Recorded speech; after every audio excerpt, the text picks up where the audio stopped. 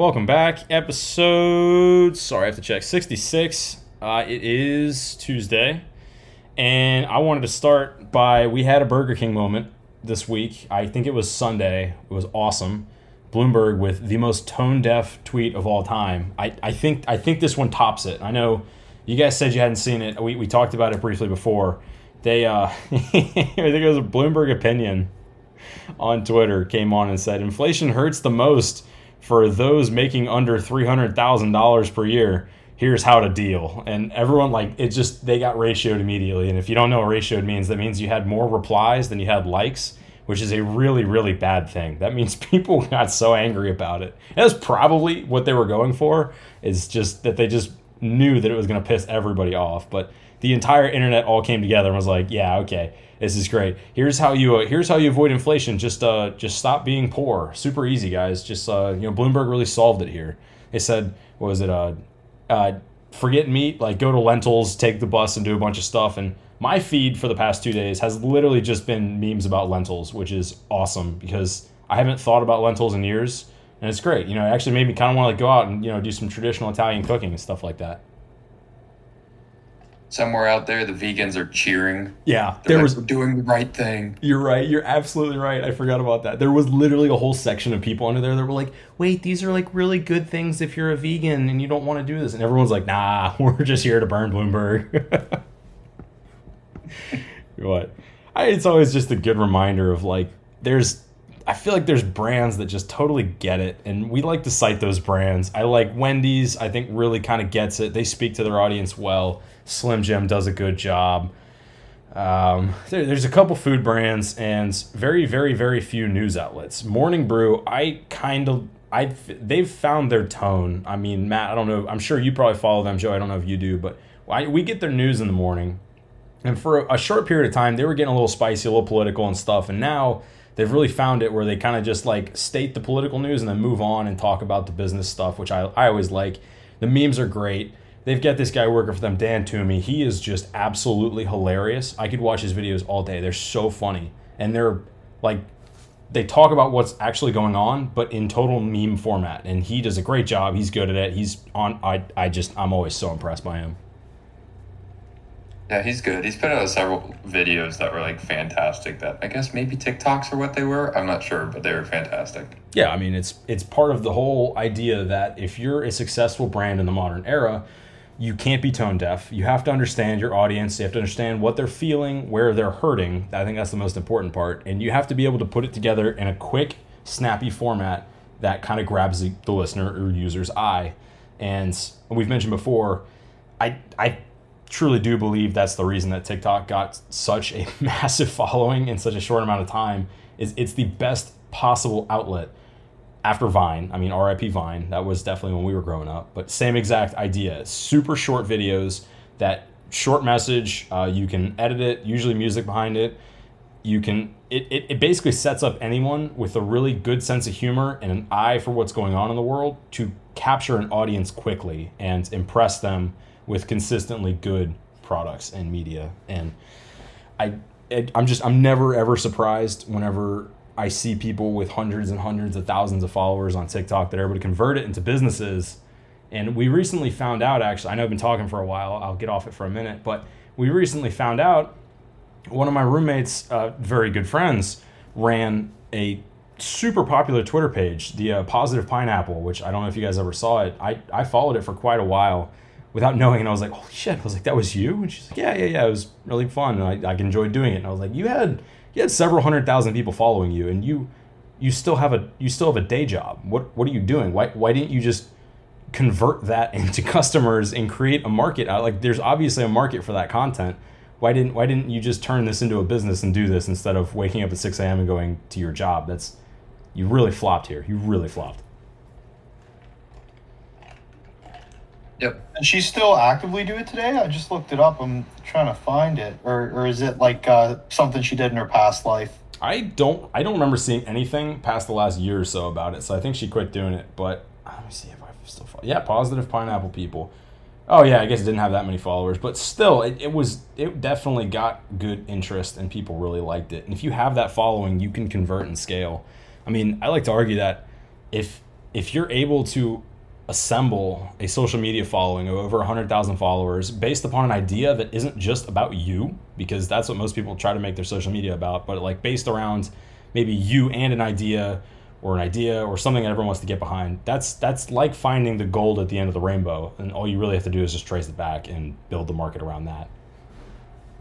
Oh yeah, people love to support products and ideas that they identify with, make them feel good, and can really capture them.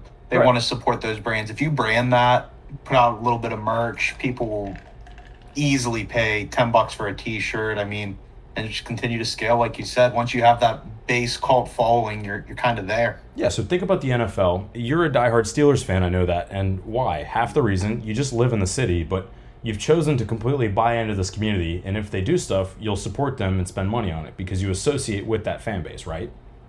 Yep, 100%. And kind of to your point, I feel it kind of goes hand in hand there with brands created on the internet, followings like that. Yeah, undoubtedly. Also, how's your virtual racehorse doing? I've been meaning to ask about that. I get offers for her every day. I was gonna breed her, but you gotta pay money to breed them, and it's not in the market right now to drop $100 to breed her. And honestly, I might just post her for 0.05 ETH and see if anyone bites, because she could. There's potential she could go for that. I get offers for 0.03 ETH, so I think I paid like 0.028 ETH maybe for her. And I know the price of ETH, I keep saying ETH, it's Ethereum, but I know the price of that fluctuates daily. So, but I think it's interesting. I'm almost not surprised that they have more users now than they used to, but it was one of those things that was definitely kind of a weird little cult for a little piece of time. We started kind of tracking it, like August? Yeah, I think that's whenever we did bring it up and first mentioned it on the show, and then I got into it at the end of January when I had 2 weeks off in between jobs to kind of deep dive into another world. And obviously my day job's been just eating away at my time recently, and the new semester here. But once the semester's over and my day job isn't as demanding, I'll dip my toe back in. Probably won't sell them off yet, because they're, like I said a couple episodes ago, I guess it was more than a couple episodes ago, time flies, but they're airdropping tokens soon. So I would like to get the first batch of tokens that they release before I sell off my horses. I think it makes sense for a community like that, and their goal is to grow and get as many users, because those users turn into money and fees pretty much, which is what keeps their company flowing. So I think the airdrop is a really cool idea. There's been a lot of different little crypto companies doing similar things like that, and one I did want to bring up at one point or another. We don't have to do this now. We could do it later, but the Bored Ape Yacht Club is a project, an NFT project that we've talked about in the past that is just had wild success. These people built, I don't want to say like pictures of monkeys. They built a community and then structured their product around it. And the NFT conversation is always very odd and goes in a couple different ways. And half the crowd usually says, okay, that's fine, I screenshotted it, and now it's mine. And the other half of the crowd says, no, you can't do that, you don't own the code, blah, blah, blah, blah. And then you go back to the first crowd and they say, dude, who gives it? Like, it doesn't really matter at this point, it's just a picture. And then the second crowd ends up saying, well, it's about the community, and we've all united around this core central idea of, I couldn't tell you what the core central idea is, I really don't know. But they seem like they're having a really good time. So, do we want to do that one now or later? Go for it. You're already on it. Okay, yeah, I probably walked into that trap. All right, so that company, the Bored Ape Yacht Club, I don't know if you call them a company or a Web3 organization, I guess, recently launched ApeCoin, which is, all right, there may be some workarounds here. Basically, it's like the equivalent of a Web3 stock split. And the reason I say that is because this organization released a set number of projects or of pieces within their project, the NFTs, and they gained such popularity to the point where the celebrities who have all the buying power in America and the world pretty much just dropped whatever they needed to acquire one of these pieces. And when they did that, they bumped pretty much everyone else out of the market. There's really no way for you or I to just walk over and say, yeah, I'd like one of these Bored Apes. I think the lowest ones in the market are in the 10, 20,000s right now. It's like buying a car, which is something that would have sounded absolutely insane to me 5 years ago. But they realized that their community has kind of hit its peak. There's really no one else that's going to be joining this, or it's going to be trickling in. So I said, how do we get more people into this community? Well, okay, so let's create a DAO, which is a decentralized autonomous organization, I believe. Let me confirm that real quick. I always have to confirm that. But either way, that's basically what it is. And the way that you run something like this is you issue what's called an ERC20 token. Think of that basically just as a public stock. That is essentially what it is. And you don't have to worry about any of the shenanigans and the words behind it, the ERC20, all that stuff, blah, blah, blah. It's run on Ethereum. You don't need to worry about that. It is essentially a public share of a company. And so you can purchase these tokens for their DAO, which is the Decentralized Autonomous Organization.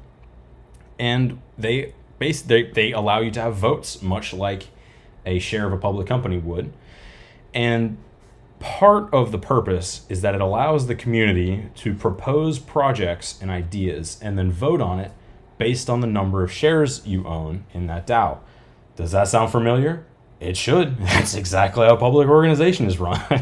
But the other point, I think, is that they wanted to give the schmucks like you and I who don't have $20,000 to drop on a picture of a monkey the opportunity to buy this token, which is hovering at about $14 per token right now, the opportunity to purchase that and participate in their community while also fueling that community through the funding. So I don't know about you guys. I actually do plan to go purchase a few because this is an organization that we've talked about in the past that I think would just be a blast to be a part of. It's really just fun and entrepreneurial. It makes no sense. And because it makes no sense, it's fun. It looks awesome. They had an in-person event in Miami last year where you could only get in if you had an NFT of a Bored Ape, which is just super dystopian and hilarious and weird.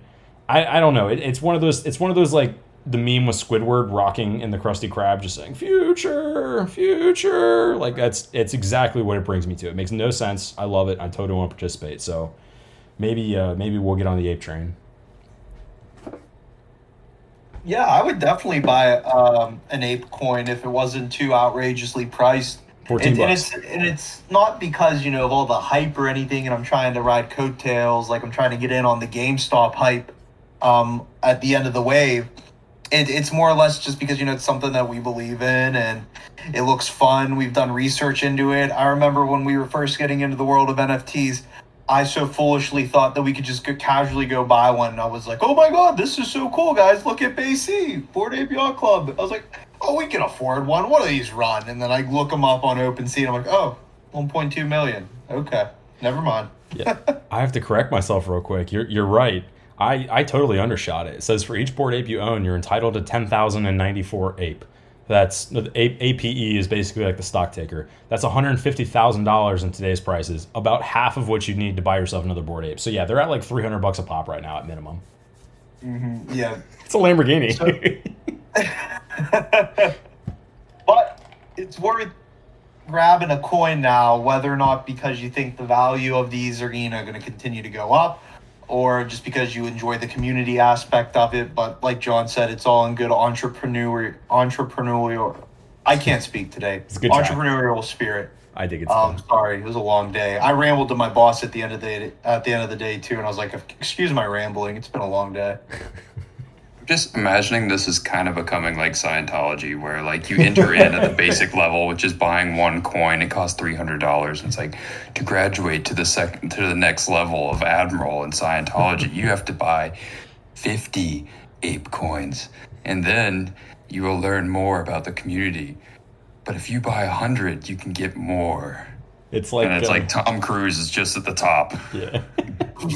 Except it's not. It's Lil Yachty. Yep. It's Gary V and the Paul brothers at the top of it, just waiting for you. Yeah. Trying to sell you their products. Yeah. It does. I don't know which is worse, Gary V and the Paul brothers as the head of this pseudo religious organization, or Tom Cruise. Oh my god. No, it's just going to be all the NFL players and NBA players at this point.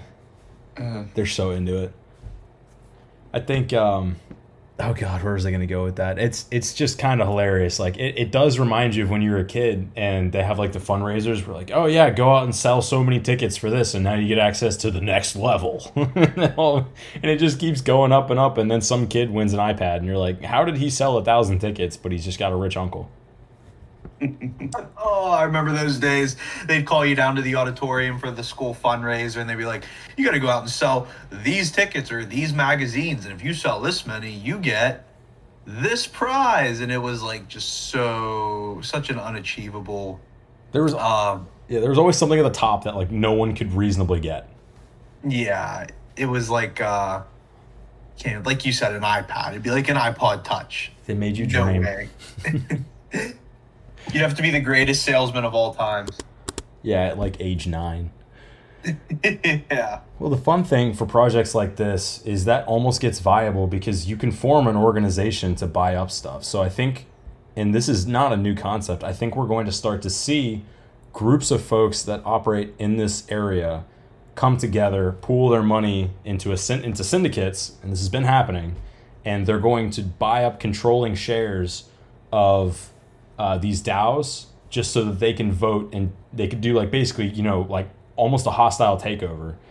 And I mean, it's similar to when you have SPACs and holding companies and private equity that comes in and says, yeah, we want to change the McDonald's board around. So they end up buying a controlling amount of shares of McDonald's stock so that they can influence every vote. And then they boot the people out that they don't want and get their own people in and then change the whole company around.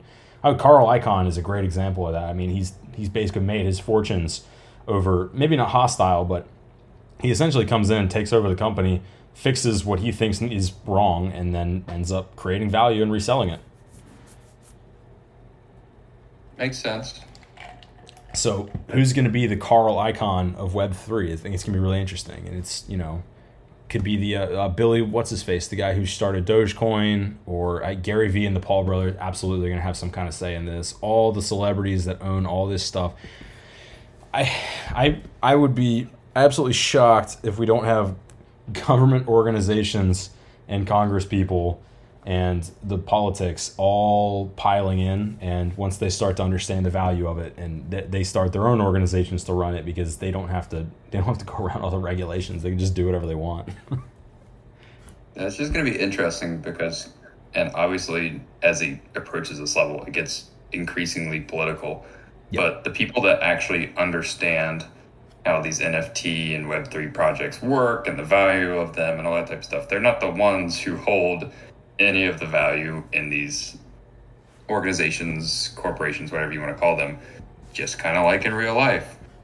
And so decisions are going to be made by people like the Logan brothers, who have not a clue what is going on, other than that Gary V called them up and said, hey, you need to hop on and buy one of these monkey pictures, and it's going to make you lots of money. And they're like, okay, we're going to buy the monkey picture. And now they have plenty. But like, those are the people that will be making decisions. See, that's what I've been saying. The valuations of stuff doesn't matter. Everyone's talking about the gas prices, and I'm like, you're focusing on the wrong thing. We need to be focusing on the amount of commodities we produce and the amount of people we have. If you just focus on what everything costs, nothing's going to make sense, because pictures of monkeys are selling for $300,000. Lamborghinis are selling for $250,000. Like, the price itself in dollars no longer matters. You need to get off that. We need to start thinking in different terms. I don't know how we think. I don't know how we fix it. I'm not smart enough to fix it, but I like to noodle on it and try to maybe figure something out. That's an incredible way to put it. I've never heard someone put that so elegantly. Thanks. Pictures of monkeys are selling for $300,000, and a Lamborghini is selling for $50,000 less. You can get a Corvette for $70,000. Yep. That's jarring, to say the least. And then people are, like you said, dwelling on gas prices and other prices, and it's, when you take a step back, nothing makes sense if you look at it from that angle anymore. So, well, it always shocks me. We have Actually, it's not shocking at all. So we have like super intelligent older folks who've lived through different crashes, and they say, "Oh, you guys are going to learn. It's all going to come tumbling down." And I said, "Well, yes, but actually no." So you're thinking of this in terms of old world economics, which, yes, if you see this, it would make perfect sense, and you'd be like, "Okay, this is obviously a massive bubble. It's all going to explode."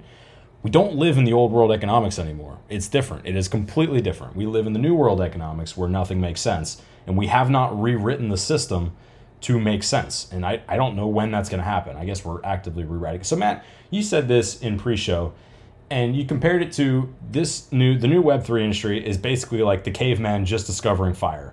I completely agree. This is the mid to late 90s of the Web 2 internet, in which there was just a few people that understood how to do the coding and the production of programs. And those people controlled everything that happened on the internet. The rest of us, and mind you, majority of the world, I don't think, had adopted the internet at this point. But the people that did really didn't have any control. They could just participate in the world or not. And then as you move to the early 2000s, upwards of 2010, which, I mean, that's a decade. That's not that long in the grand scheme of things. The amount of people who could now produce applications on the iOS ecosystem or Windows probably much more broadly, it's a ginormous difference in the amount of people who could do that. And now you have much more community equity of people who can control it, and it's more of like a we all kind of own the internet sort of thing. Then you hit the point where the government figures out, oh, wait a minute, everybody likes this, and now they control everything on it, and so now we've moved over to the next iteration. But we are still in that there's 1% of the population, less than 1%, understands how to actually build in this space. The rest of us who choose to participate in it are completely at their mercy. Yeah, I'd agree. Yeah. And then you start to think of it, that less than 1% that actually understand how to build in that space, they may not even be names that we recognize right now. Because I see everything Mark Zuckerberg's doing in terms with Meta. And granted, I do like the way he's branding and moving, and the Oculus is a brilliant device. But sometimes I see some of the decisions he makes, and I wonder, does he truly understand the Web3 space? Like what? And I don't know, his whole direction that he's going. I guess it's impossible to tell where he's going right now because they haven't made any announcements yet besides the Oculus. That's kind of their magnus opus at this point, is their Oculus headset. But you have to figure there's got to be more to it. And I'm sure we'll see within the next 5-10 years. But, I start to wonder, is that 1% that understands how to build in that space, are we going to see a new emergence of faces? The next Jeff Bezos, the next Elon Musk, the next Mark Zuckerberg over the next 10 years? Or are these the guys that are going to truly understand and harness the power of Web3 to its full potential? Well, Vitalik Buterin had the Time magazine article about him, the guy who created Ethereum. Mm-hmm.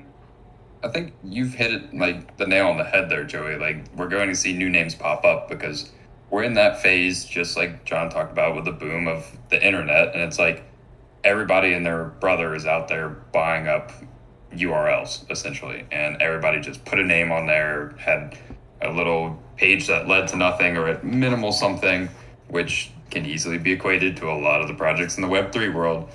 And they don't really understand what they're doing. They're just putting stuff out there to put stuff out there. Me and John talked about this before the show. It's the throwing spaghetti at the wall method. They're going to keep throwing things there until something sticks.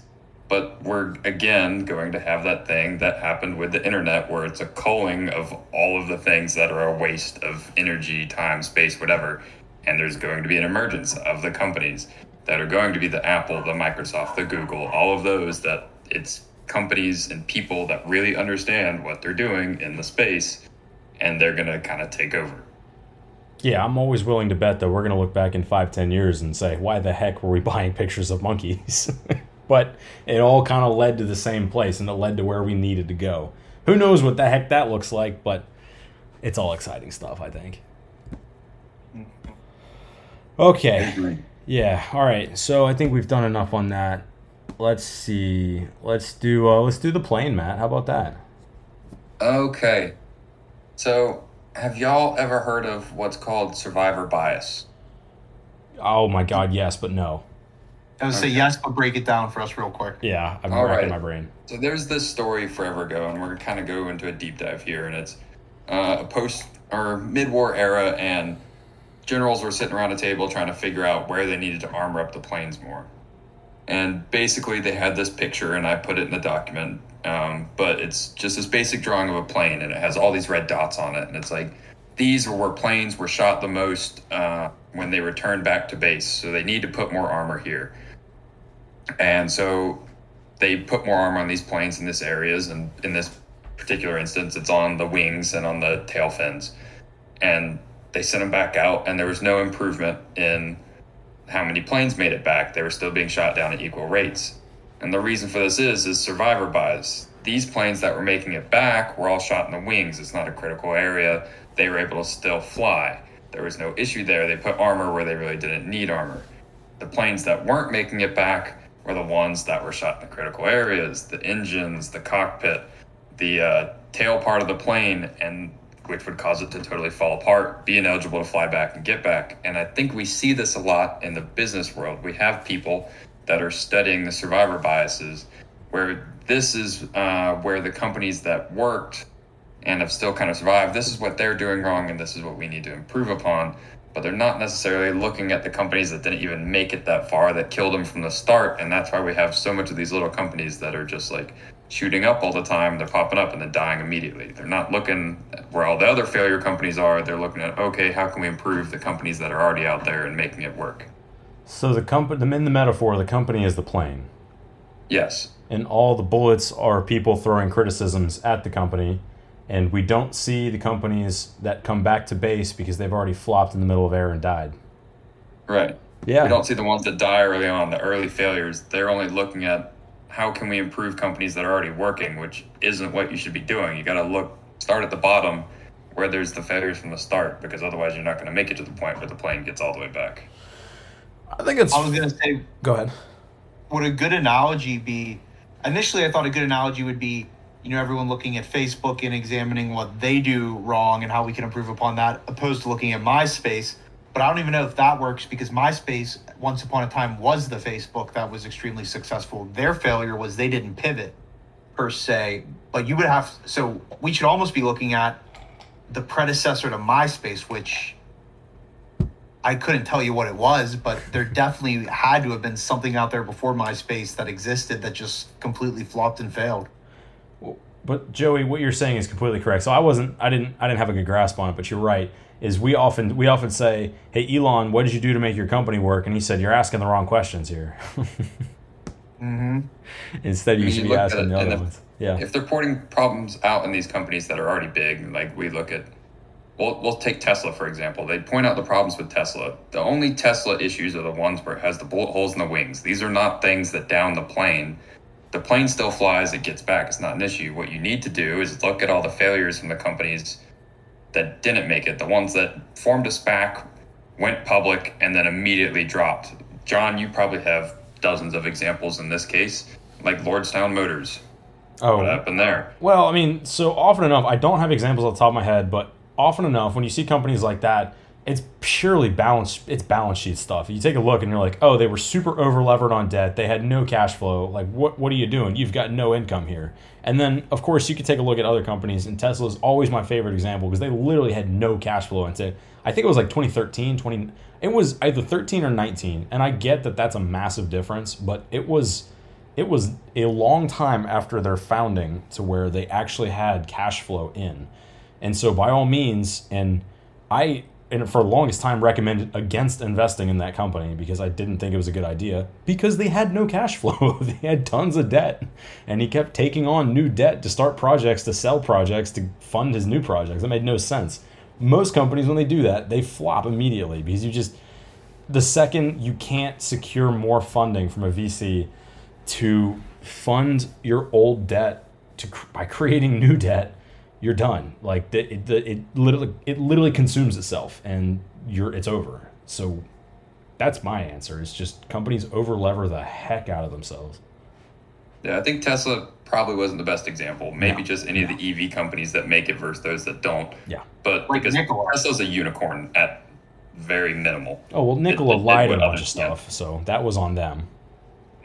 They, fraudulently put out, which is a total bummer, but, they put out the video of the truck rolling down the hill and put it at an angle that made it look like it was driving itself, and said, hey, look, our truck is driving by itself, but it was just rolling down a hill.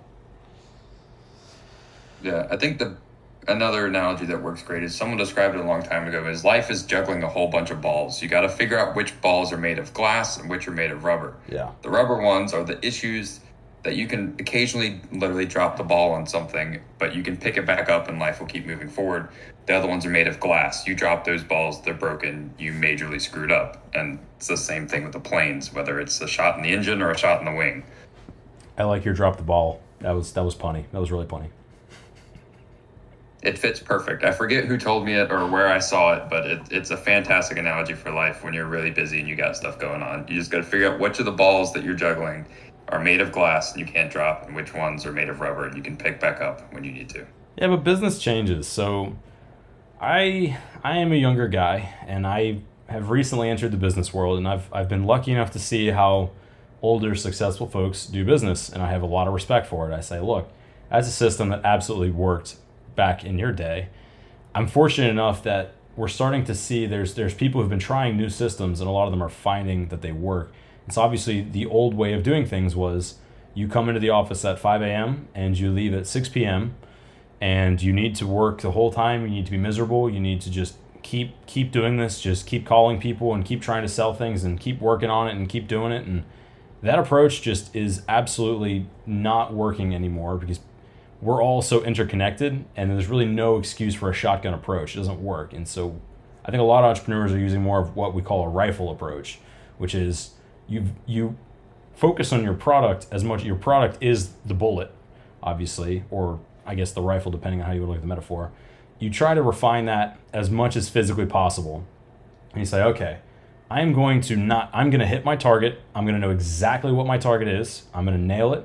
And if I miss, I'm going to get direct feedback from my target so that I can refine it and do it better. The shotgun approach is, let's just fire it and try to hit as many things as physically possible, and maybe we'll see if any of those work, possibly, maybe. I don't really think that works as much anymore, at least in the entrepreneur space. And I mean, one of the frameworks that we've talked about in the past is quite popular in the kind of tech entrepreneur area of the world right now, and it's the work like a lion framework, which guys like Naval Ravikant like to laud and applaud. I love that. But the idea of the framework is that it doesn't make sense to be sprinting constantly. You'll never be able to refine your system if you do that. You should work and rest in bursts. And so you can have a week where all you do is work, and then you can have a week where you pretty much just coast and cruise by. You don't do very much because you're resting and recovering and getting ready for the next period of sprint. If you're not sprinting and you're not resting, all you're doing is half-assing one or the other, and that really won't get you anywhere. As a med student, I can verify that continual sprinting leads to half-assing a lot of things. Yeah, you just beat the crap out of yourself, and there's not much you can do after that. But I don't know, it's a framework that hasn't been totally adopted. And like I said, I think it's constantly changing. I think there's a lot of people that are just always doing new and different things. And it's the well, it's always been done this way crowd that is going to get left in the dust, as they always do. And it's just business changes. That's the nature of it. Humans change. The way we interact changes. The way that we purchase, live our lives, and choose to exist does change. You wanted to get deep? Let's get deep. I just get frustrated, though, that like these companies that do it as it always was, they still survive, because you look at all the big, we'll go with banking, and then you look at Robinhood. Robinhood had a revolutionary idea that no one else was doing, and they did it, and they got big because of it, and then all the banks were like, oh, we're majorly behind on this, and then they employ it, and they're still sticking around. It didn't really like cut out the problematic factors in the system. They just like waited, and then they pivoted later on, and they're like, okay, we did the thing, congratulations to us, pat themselves on the back and move forward and keep doing what they're doing. It didn't change them fundamentally in any way. That's true. It was just a new system, a new iteration. I don't know. These things move slowly. I don't think you should criticize something because it only changed the environment a little bit. I mean, what they did is they put pressure on everyone else to do better and to cut costs and not pass those costs directly onto the consumer. And it worked. You're right. I agree. Yeah. Appreciate it. Okay. Alrighty. We're trying to get better at saying that. Yeah. It's I don't know. We all make mistakes and screw up and stuff like that. I'm not always right. I'm just assertive. All right. I love that analogy. Is there anything more we need to do on that? Because I love talking about that stuff. Nope, that's all I had. Perfect. I think we did great. Okay, awesome. So let's stay within entrepreneurial stuff. So which one do you guys want to do next? Let's let Joey lead. Do it. All right. Yeah, mine's real short. Everyone remembers back at the start of the pandemic, which was 2 years ago now. Wow. Cannot believe that's been our life for 2 years. We had a shortage on toilet paper and everyone panic bought. And all of a sudden you were wiping your butt with printer paper. I'm just kidding. I didn't do that. I hope you didn't do that. But now we have shortages of lunch boxes and irons. And yes, I did say that, irons, as in what you iron a dress shirt with, because people are returning to the office from work from home finally in mass waves. Just saw a short snippet on it because it was behind a paywall, so I couldn't really read into the article and see which industries are going back to office. But I can say from experience, I am starting to see it a little bit. I know my company is half in the UK, half in the United States, and I know the UK offices went back, I think last week, and the US offices are aiming to go back in April. But even though people are returning to the office, and yes, lunch boxes and irons are being bought up again, that doesn't mean they're going back 5 days a week, 8 hours a day. I think the way my company's doing it is they're asking for 1 day a week in the office for, general team meetings, product seminars, different types of training. And I think that's the way most companies are starting to do it. I know my old company used to be with FedEx. Now I can talk about them in name because I don't work for them anymore. I was a salesman for them. I know they are back in the office as well, not 5 days a week, but they were in for 1 day last week to learn about LTL shipping, which is less than truckload. And they had a couple seminars on it. So yes, people are starting to go back, but I would be hard pressed. And I know we say it all the time. If we ever see industries return to 5 days a week, 8-hour work days. I just got a question. Did everybody throw out their lunch boxes and irons when the pandemic started or something? Like, I feel like these are things that they don't just expire. You still have your lunchbox under your counter and your iron in your closet. It didn't die. It's not like it's going to rot. What happened? That's a good point. Maybe people were like, I guess I'm never going back to the office, and just threw away their lunch boxes. The end of the world. No more lunchbox. Yeah. Or they're just starting back and they're like, new lunchbox, new me. Yeah, but coming into work all fancy with their Lululemon. Kids going to school too. I mean, back to school thing. So, and there's new kids entering the school force. Fair enough. Yeah, true. You have huge waves of kids in grade school right now that really don't know what it's like to be in a classroom every day of the week. I would imagine every kindergarten, first grader, and second grader, they don't know what school's like. Dude, that's so and weird. In so irons, weird. I know our generation probably, I don't know about you guys, but I don't own an iron, and it's something I need. Or a steamer, so one of those two. I don't. Steamers are superior. It's never affected me. Yeah. I don't know. That's one of those things I was like, I feel like I'm definitely an adult at this point. Like, I take care of myself and I do all the things I need to do to be an adult, and I feel like I'm handling it better than the majority of my whole generation. But I don't have an iron, so I guess I'm like still level 1. Yeah, I'm right there with you. It's something I thought about the other day when I saw this article, and I was like, man, I guess I need an iron as well. And it's that whole generation of people who graduated from college and entered the workforce in the last 2-3 years, but we never had to wear a shirt and tie into work. I mean, yeah, I guess some of our companies require polos and you can wear polos and khakis or polos and jeans, but those different businesses like accountants and people like that who require shirt and tie, now they got to go into the office, and guess what? Got to buy an iron. I would love. That's my other question. Go ahead. Why do you have to wear a shirt and tie if you're going to work in a cubicle all day long and not have any face-to-face with any sort of customer? Well, it's an old-fashioned kind of concept. So I think fashion has been changing, and that's where I wanted to go. Is I think it'd be really interesting to have someone on, or just even have a conversation with someone who works in the fashion industry. I would swear by this. Business is getting more casual. Like, business casual is getting more casual by the day, and it is much more acceptable nowadays to walk into a meeting with polo and slacks on than it would have been 10 years ago, I guess 5 years ago even.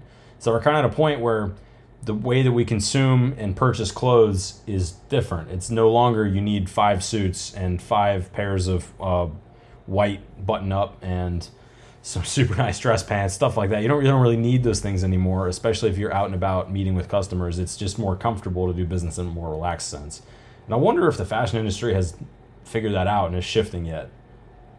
I think it has for women. We just need to fix it for dudes, though, man. I mean, I go to my school, which shall not be named, but they require business attire. So every time I come into campus, I got to put on slacks and dress shoes and a button-up shirt and a tie.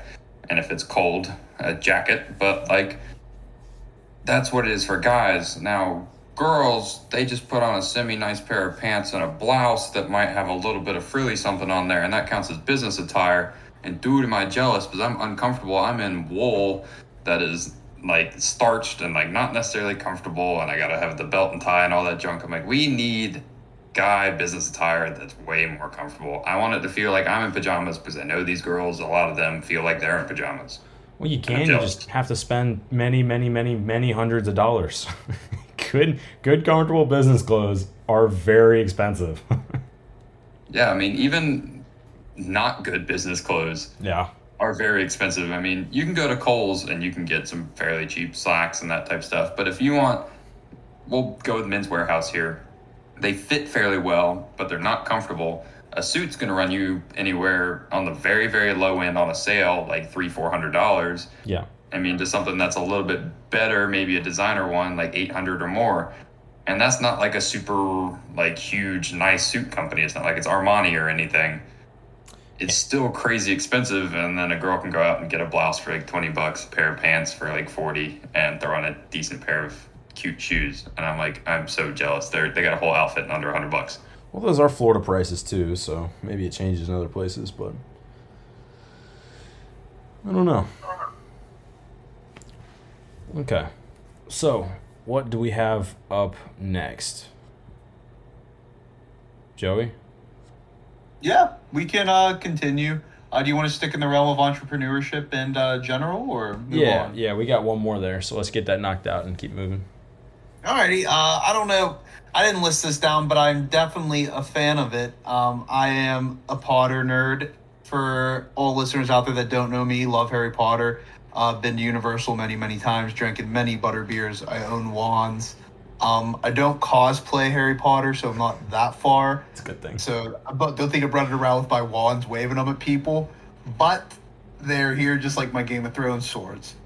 And finally, we're getting what looks to be a promising Harry Potter video game. I know it's coming to the PS5. Not sure if it's coming to other platforms. I was under the impression it would be, but then it was unveiled during the PS5 State of Play, which is like their big conference where they release all their large upcoming games and stuff. Yeah, really hoping they don't mess it up here, because it's a great franchise, and this game has been talked about for a handful of years now. It is going to be, an open world. It's set hundreds of years before the Harry Potter franchise that we all know and love, that is set in the 90s.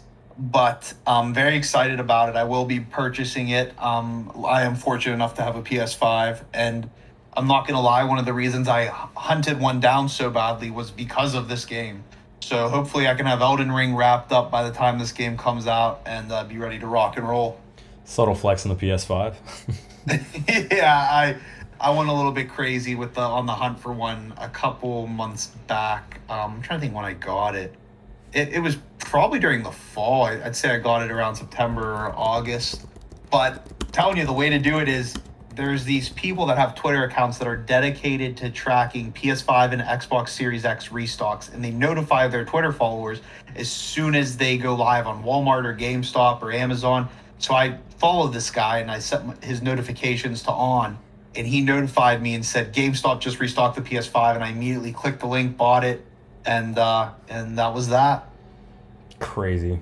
My first question was, does Disney own Harry Potter? Because I feel like that's a franchise that could have so much more to it, and just nothing has been done hardly with it. And I think of like how Disney revolutionized Star Wars and has just brought so much content to market. Marvel, same exact thing. And so I looked it up, and they're produced and owned by Warner Brothers. So Disney does not own them. So they can't have them on the streaming platforms. They can't produce new content for it. And that would be such a perfect acquisition for them. I don't understand why. They probably just, there's just no offer, I guess, they could put on it that would be accepted. Well, they did try to get it in 2004. J.K. Rowling signed a letter of intent with Disney, because Disney wanted to bring Harry Potter to the Magic Kingdom, but then Disney pulled out of the negotiations, citing that Rowling's creative influence and the terms established by Warner Brothers were too stringent. So that's about all we know on Disney's end that's ever been made public. But I do know through interviews and special talks that J.K. Rowling's given that she also didn't want to go with Disney. They pitched her on their idea for the parks, and then she was about ready to sign a deal with them again in I'd say around 2010 when she decided to go with Universal. But she went and met with Universal Studios to bring Harry Potter to there, opposed to Disney, and I guess they completely blew her away with their vision, and that's when she decided to stick with Warner Brothers and go to Universal instead of Disney. Sure, I get it for the parks and all that, but they've just missed out on so much content. Like, Disney can literally just create and blow content out the butt constantly. That's all they do, and they're really good about it. They've completely missed out on this. I have no idea why. I found a really funny picture that I'm going to try to link. I don't know how. I'll see if I can get this. Like some blog I found. It's a picture of Thanos with Mickey's head on it, and he's got the Infinity Gauntlet thing, and it's each of the stones is Marvel, ABC, Pixar, 20th Century Fox, Lucasfilm, and something else. That's so funny. I think Universal is perfect for it though, because Disney's more of like family friendly, great, whereas like Universal's like, we'll do things a little bit darker, a little bit more interesting. And that just doesn't fit Disney quite as well. I mean, the whole Marvel thing does, because it's like superhero is family, and like obviously if you get into the comics, it's not necessarily that way. But they've still done their best to kind of avoid all the blood and gore and nastiness as they can. They should get Fast and Furious. Yeah, can we end that, please? Vin Diesel. I watched the most recent two recently. They were so good. Holy cow, they're so bad that they're good. I think that they're hilarious. I just missed the street racing part of it. Like now it's like, we're gonna save the world. There's a nuke. We gotta race to get it. Yeah, John Cena pulled up. In the last one. The what? The last one they went to space. Fast 9. That was so funny. When John Cena pulls up in the Mustang, I'm like, oh, I'm in. Whatever this movie does, can't lose. Everything's perfect. Yeah, I've always been a huge fan of them too, and that's another franchise Universal runs, but. I don't know if you. I'm sure you guys live in Florida. You've been to Universal. Oh yeah. They whiffed on the Fast and Furious ride, big time in my opinion. All they had to do is just like make the Vin Diesel family meme over and over. And like there's like a drinking game. Like every time he mentions like the power of family, like you take a drink and you're not gonna make it through one movie. Oh, that's good. Well, there's like a series of meme franchises that I think are so fun, and I think that they're going to be one of the next college case studies for business students coming out. And it's going to be like Fast and Furious, Jurassic Park. Help me out. There's definitely a few more that you think about, and you're like, these are series that after a few movies realized, well, wait a minute, people all think this is a joke. Let's just lean into it. I just want them to bring back the actual joke series, the pure parody things. Like we had Scream, and then we had what was it, Scary Movie? Yeah. Which was literally a movie about parodying everything, and we haven't had one in a long while. I remember the Twilight one. Vampires suck. Vampires suck. Those movies got a little out of control there towards the end of their fad. I remember that is such a weird fad and point in cinema history.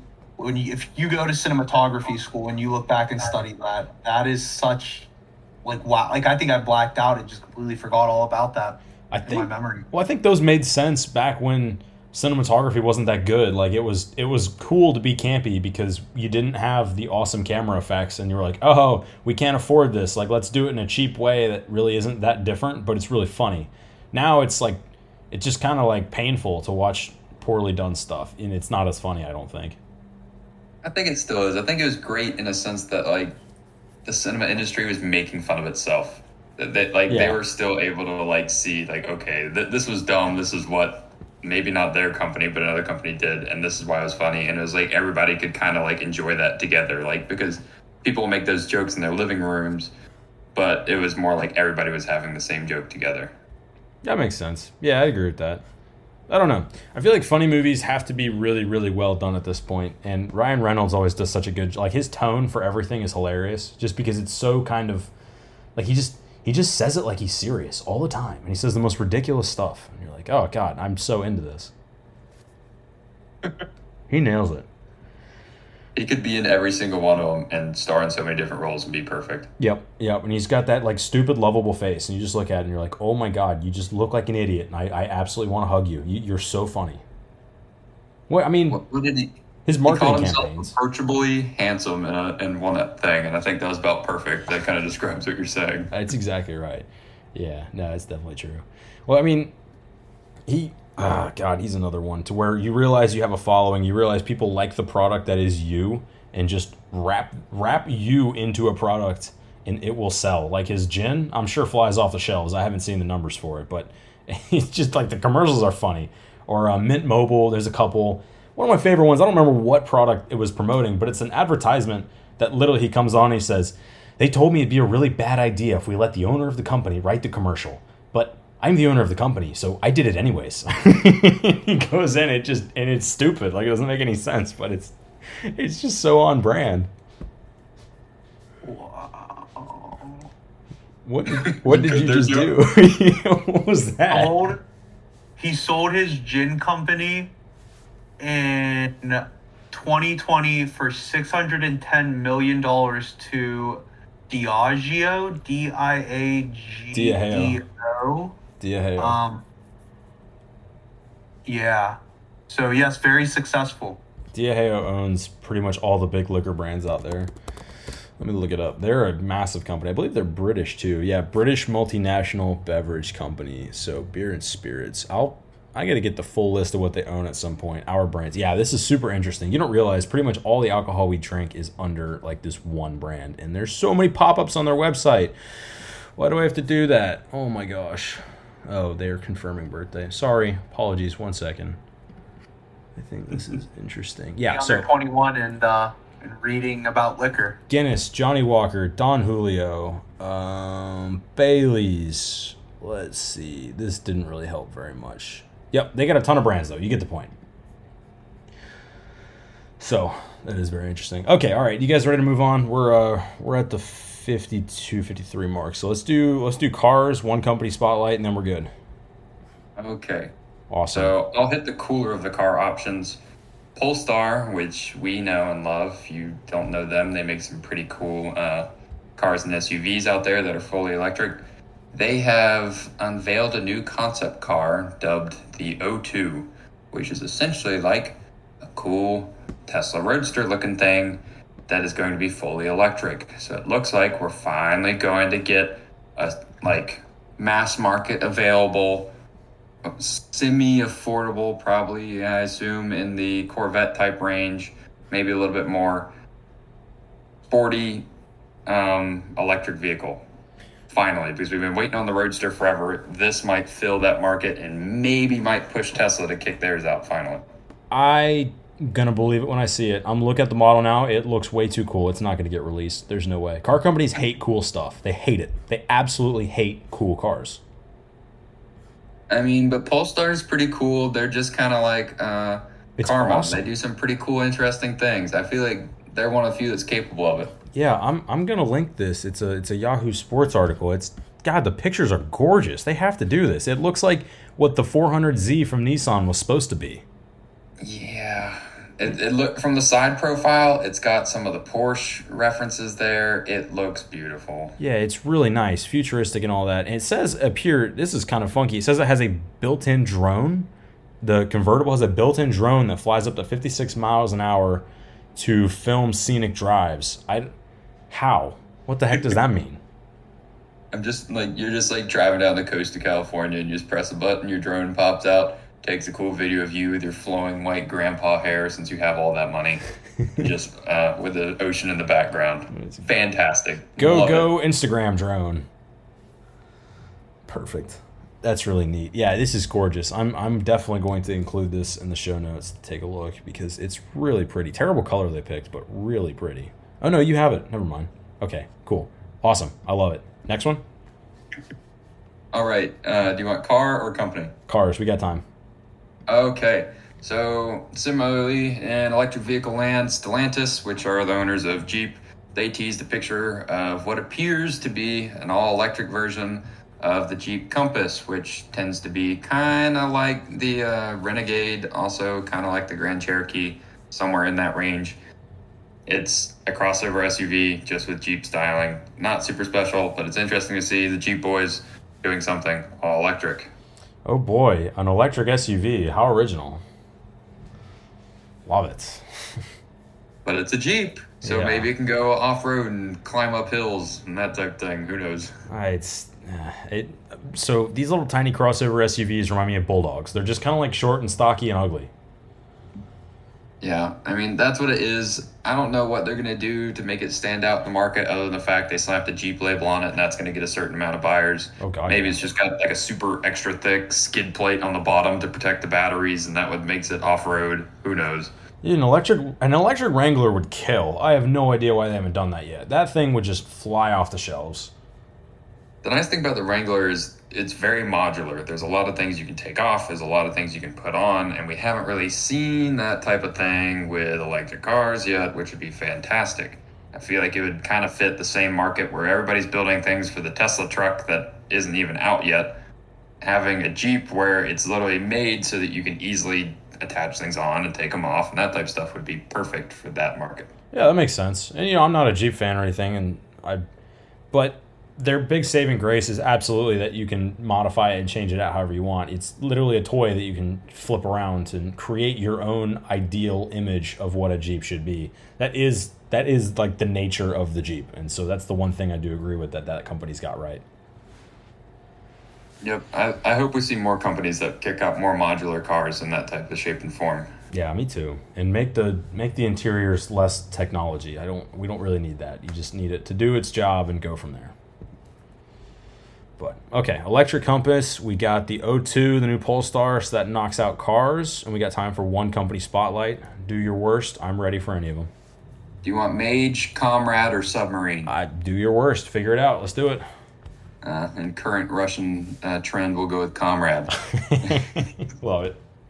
So Comrade, which is spelled COMRADE, is, and quote, a privacy-first browser extension that displays highly relevant product recommendation and pays you instantly when you visit them. So all the time, you get ads on the side of your browser or down your pages and that type of thing.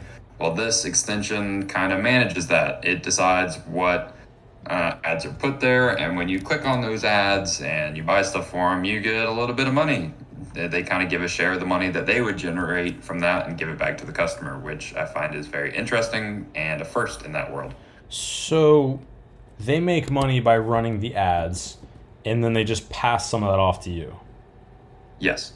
Huh. That's a cool idea. Yeah, I would totally 100% do it. It kind of reminds me of like the Brave browser, but a better iteration of it.